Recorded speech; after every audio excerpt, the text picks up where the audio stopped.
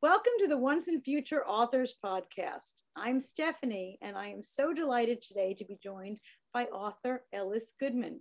Ellis is the author of Bookends, Short Stories for a Long Life. I'm a huge fan of short stories, and I'm a huge fan of Ellis. So welcome to the show. Thanks for joining me. Thank you very much, Stephanie. Thank you. Good to be here. Thrilled to have you. And Ellis, you know that I'm always thrilled to have that lovely accent on my show. I cultivate it specially. Do you? Just for me? You do, just Yes, for me. yes. Tell us, all of our listeners, just a little bit about you and where that accent came from before we get to the book. Well, I'm English, as you gather, but I've been living in the States nearly 40 years, just under 40 years. And I moved from London, where I was born, but I grew up in Sussex. And I've had a long career, a long life. I've been blessed with a long life and I've done many things in my life. And latterly, the last nearly 20 years, I've been writing books and making movies while I've been doing other things as well. So it's kept me busy and out of trouble, as my wife would say. Well, I'm glad to hear that even after 40 years, that lovely lilt has not left you. Yes, I don't know why I've still retained the accent, but it seems I have. Oh, well, don't fight it. Yeah, no, I'm not fighting it now. Now, before we even get to Bookends, your recent book, you said the last 20 years or so you've been writing books and making films. You want to share any of those with us? Yes, well, on the book side, my first book was a business marketing book about Corona beer, because I'm the guy that brought Corona to the United States, and it was a very interesting experience. And I wrote about how Corona overcame all sorts of issues to become America's #1 imported beer. And then I wrote 2 novels, both of which were espionage novels. One was a sequel to the other. The first one was called Bear Any Burden, and the second one, The Keller Papers. And they were standalone books, but they were really, the Keller Papers was the sequel. And they were about an espionage situations in the early 80s, which was when there was a Cold War going on between East and West. So they involved the Russians, they involved the characters' experiences in the Second World War and the impact that had on the 3 main characters. And they involved a lot of espionage intrigue. And particularly at that time and now again, the Cold War with Russia is heated up again, so to speak. And so they're still, the stories are very relevant, absolutely very relevant. And they did quite well. They weren't the best sellers in the world, but they were the best sellers where I live because I worked on it. And then I decided to do a book of short stories. And so that is the one that we've just published, or you've just published, called Bookends, Short Stories from a Long Life. Well, and I believe all fiction is based on facts. So these aren't, the stories are not exactly fact, but they're based on fact and they're based on personal experiences. Absolutely. Well, even before Bookends, I mean, certainly I'm a big Ellis Goodman fan. First of all, Corona beer, I think I have 2 cases of it in my house right now. It is a favorite of the Larkin family. And espionage, I don't know if you have any favorite authors, but my husband is absolutely addicted to like the Clive Cussler Right. and that vein of books. So Right. I've always liked John le Carré. Okay. And in fact, I met him many years ago in London, and serious, interesting man, very serious. And I like his books. I mean, you really have to work at them, but they're beautiful stories, very intricate. I say you have to work at them because you have to work and try and understand what's going on and keep tabs of all the characters. But that's always been a favorite of mine. But I do like other espionage authors as well. Yes. Fantastic. And I didn't tell you, I've also been making movies. So I've made a few movies in which I've been the executive producer. 2 of them were, I've been involved in 4. 3 of them really were documentary dramas. the one was called, well, the best one really was called Mulberry Child in terms of its distribution. Mulberry Child won various awards and was on PBS for two or three seasons. And it's about growing up in China during the Cultural Revolution, which was an experience of a friend of mine who's Chinese and is also an author. And it was based on her memoir or book called Mulberry Child. And then I was an executive producer of Judy, which was about Judy Garland, which won the Oscar for Renee Zellweger last year. Wow. So I was one of the producers on that. And then two other documentaries earlier than that in the 90s. But originally I was involved in the investment, and executive producer in movies going back to the 1970s, and distribution, the best one of which was called Picnic at Hanging Rock. And we made another movie called Tycoon. If you're old enough, you might remember them. So movies, books. Now this next, your latest bookends are short stories. Tell me a little bit from a writing perspective.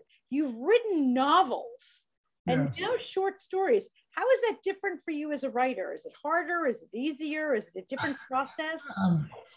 I think, you think it's going to be easier because they're short, but really the challenge is to keep them as short stories, because certainly for me, once I start rattling away, the thing goes on and on and on and on, and then that becomes, it's not so concise. So you have to try and get the story concise, I think.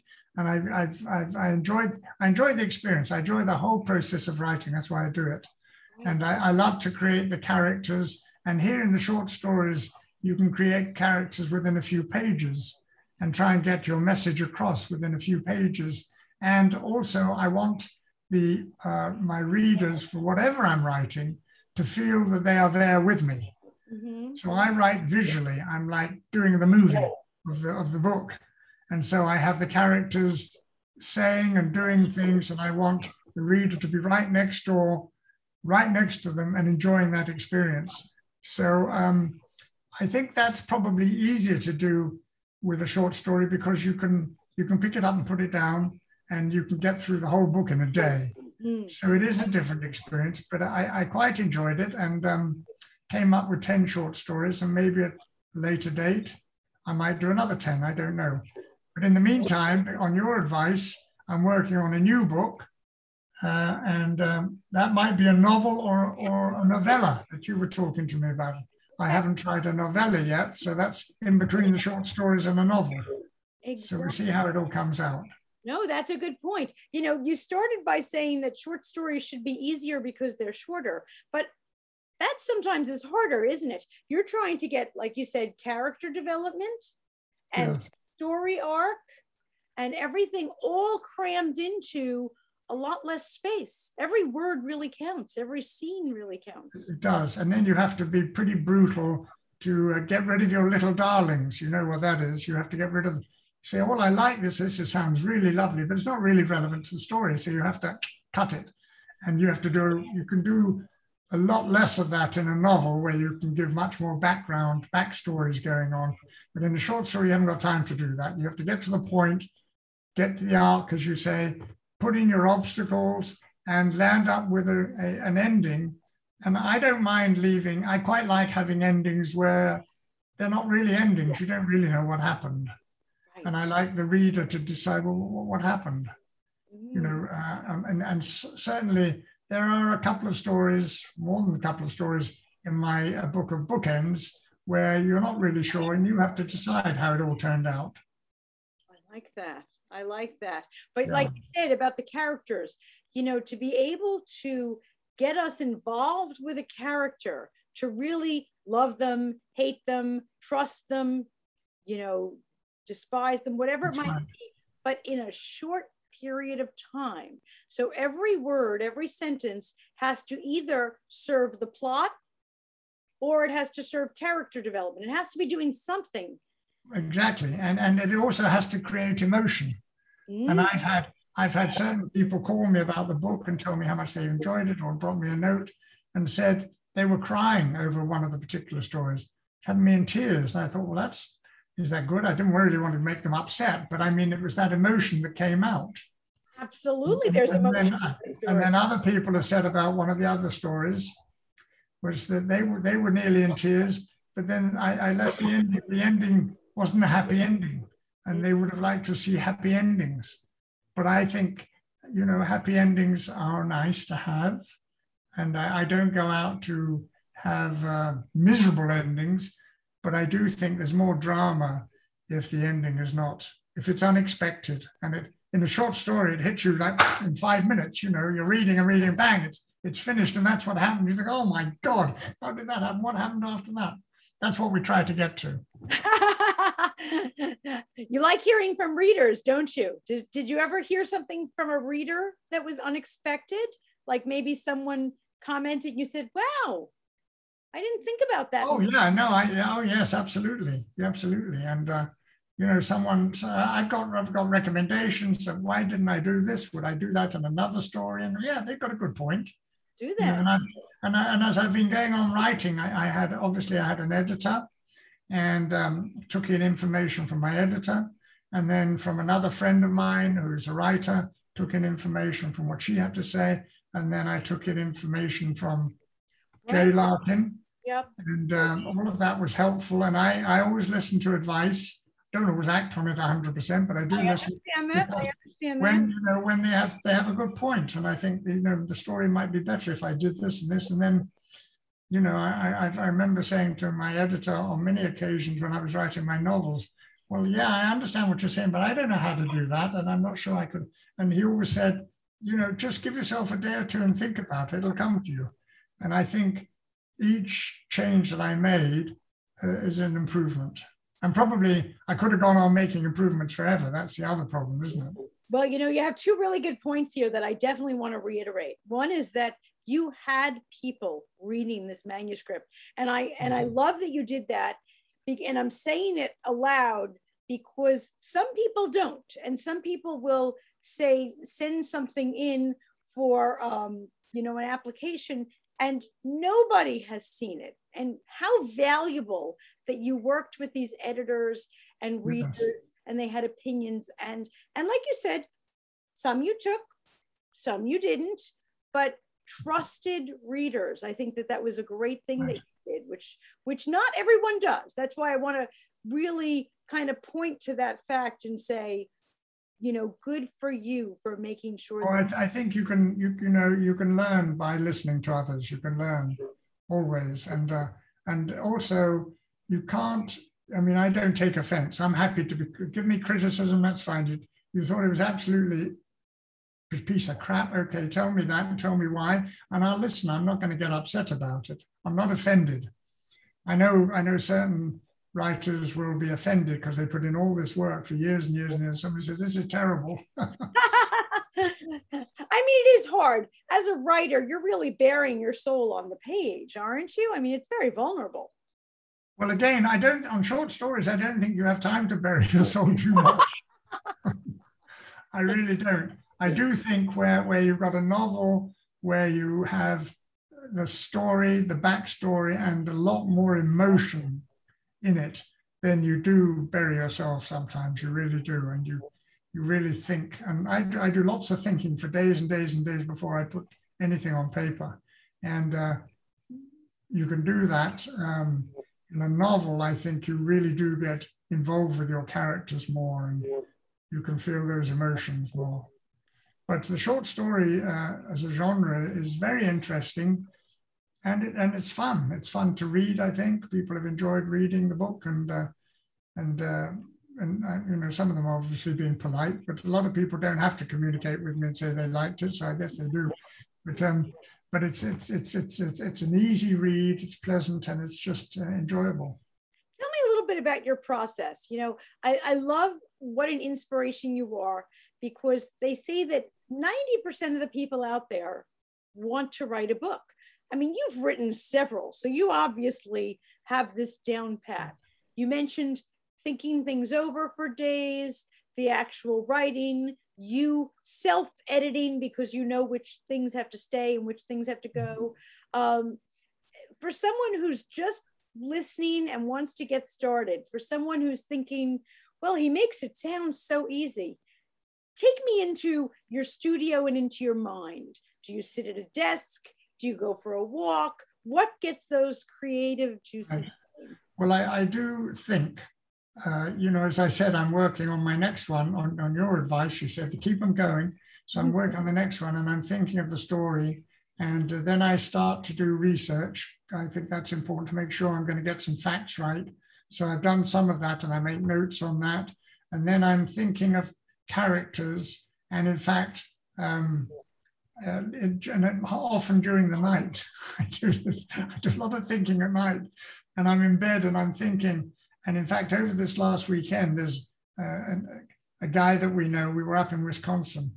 And I'm thinking of characters that I'm putting into this new book at a certain period of time, and it's going to involve, to start with, some part of it's going to be in the English countryside, but with this gentleman that we know from Wisconsin who really loves the countryside up there, loves the rolling hills, loves the woods, understands every tree, loves the birds, and he gets so much out of it, and you get carried along with it. And I'm thinking, I've got to put him in my book.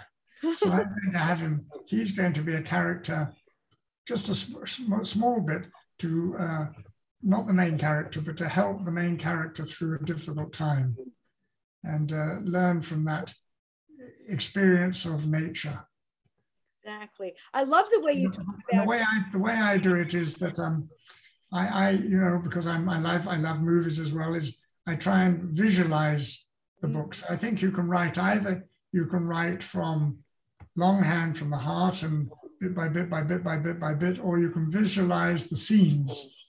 And I try and visualize each chapter as a series of scenes, and I try and visualize where they are, the location, and I like to put in real locations, real towns, and the period as well, get the period right. Real restaurants, for instance, real clothing descriptions. I like to do lots of description.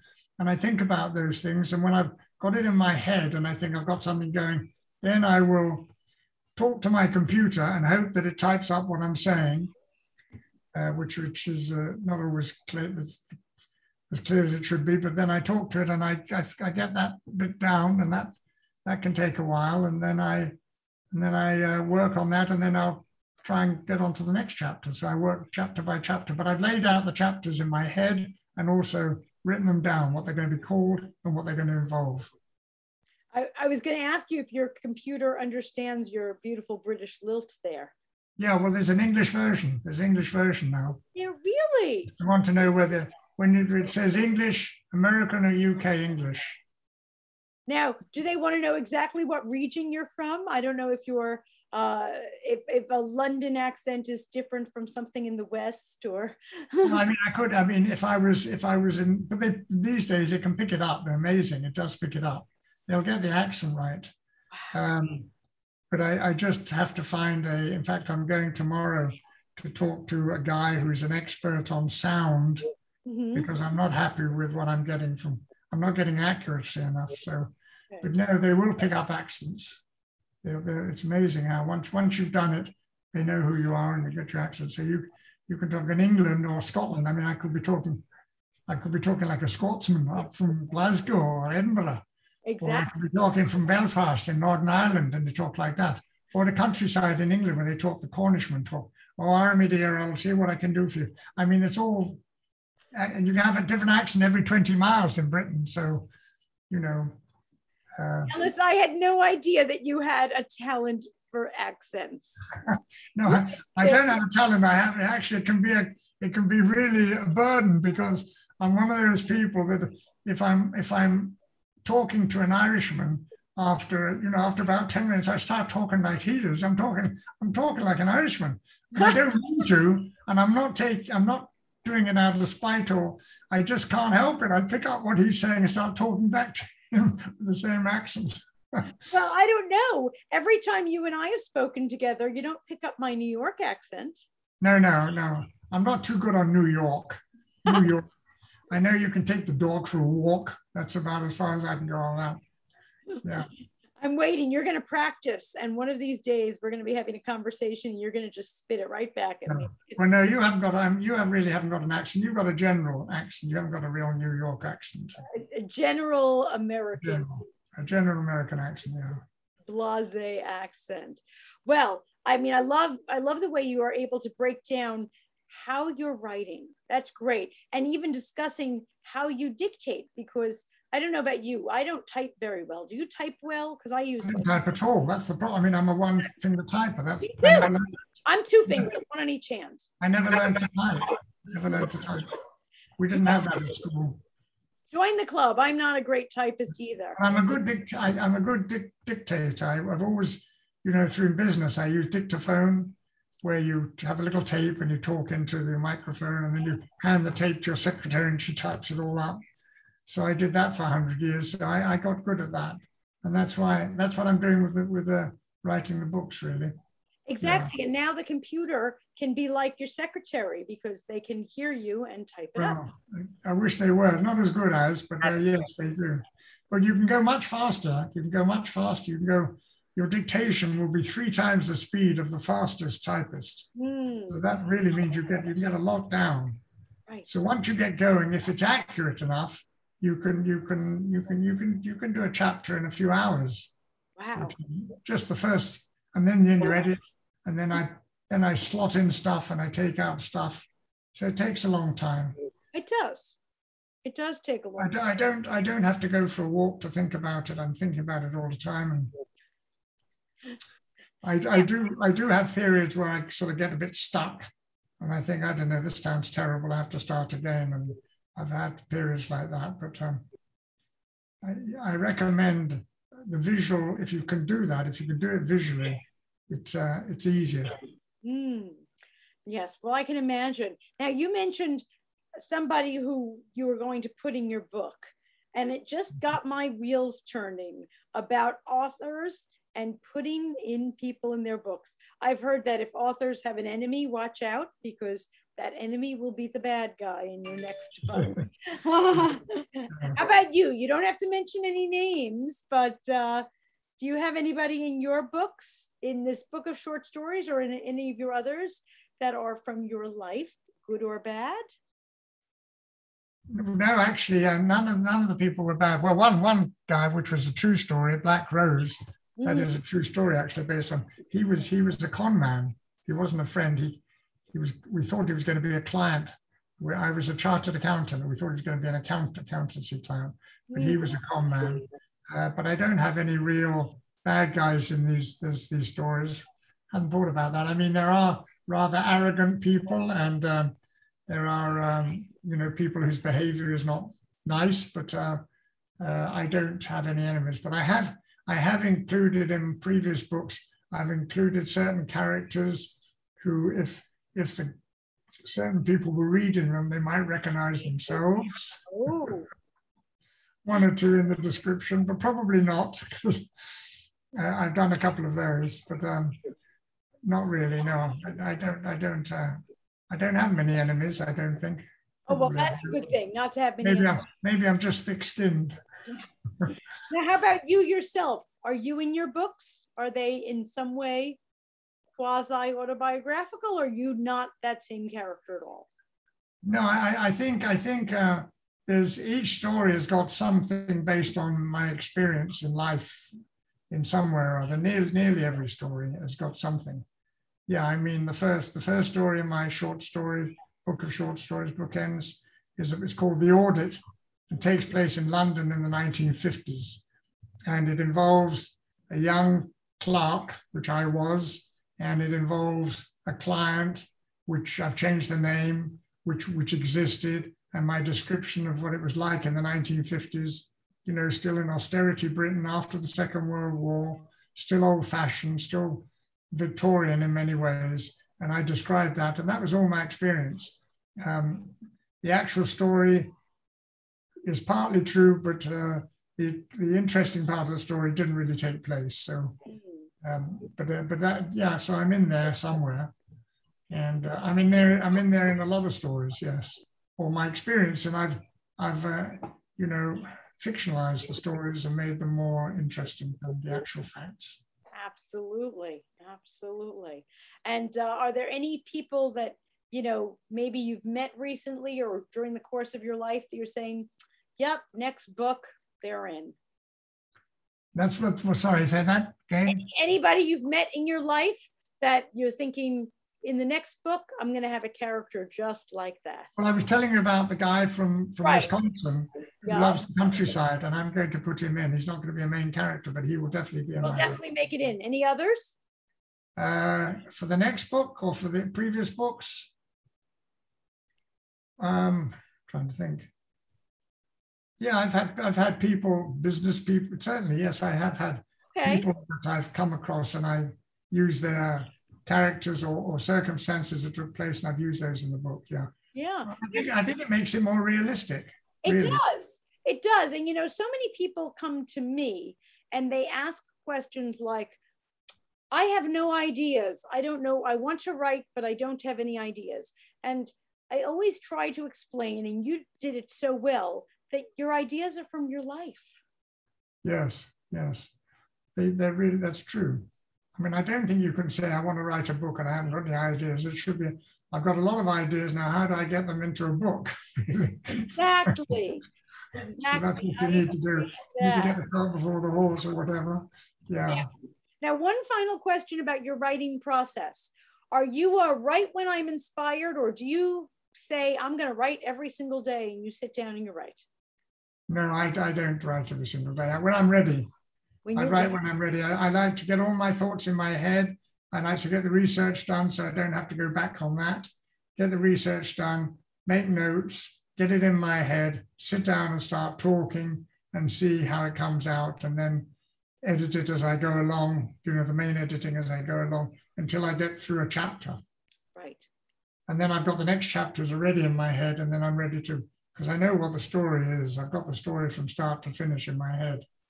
So, but it'll expand, it'll go in different directions. As you write, things come along. You think, oh, wait a minute, I'm going off there, that sounds good.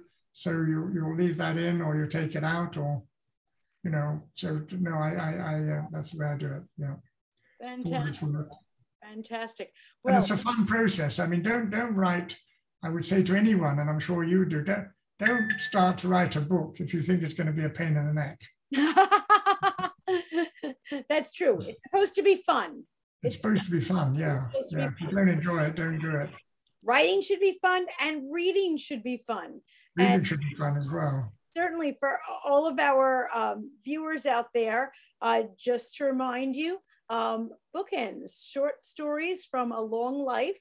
And you can find it on Amazon and Barnes & Noble and all those fabulous places, but also at thebookendstories.com, where you can learn more about our author, Ellis, and see some great pictures. There's going to be events, book reviews, things like that.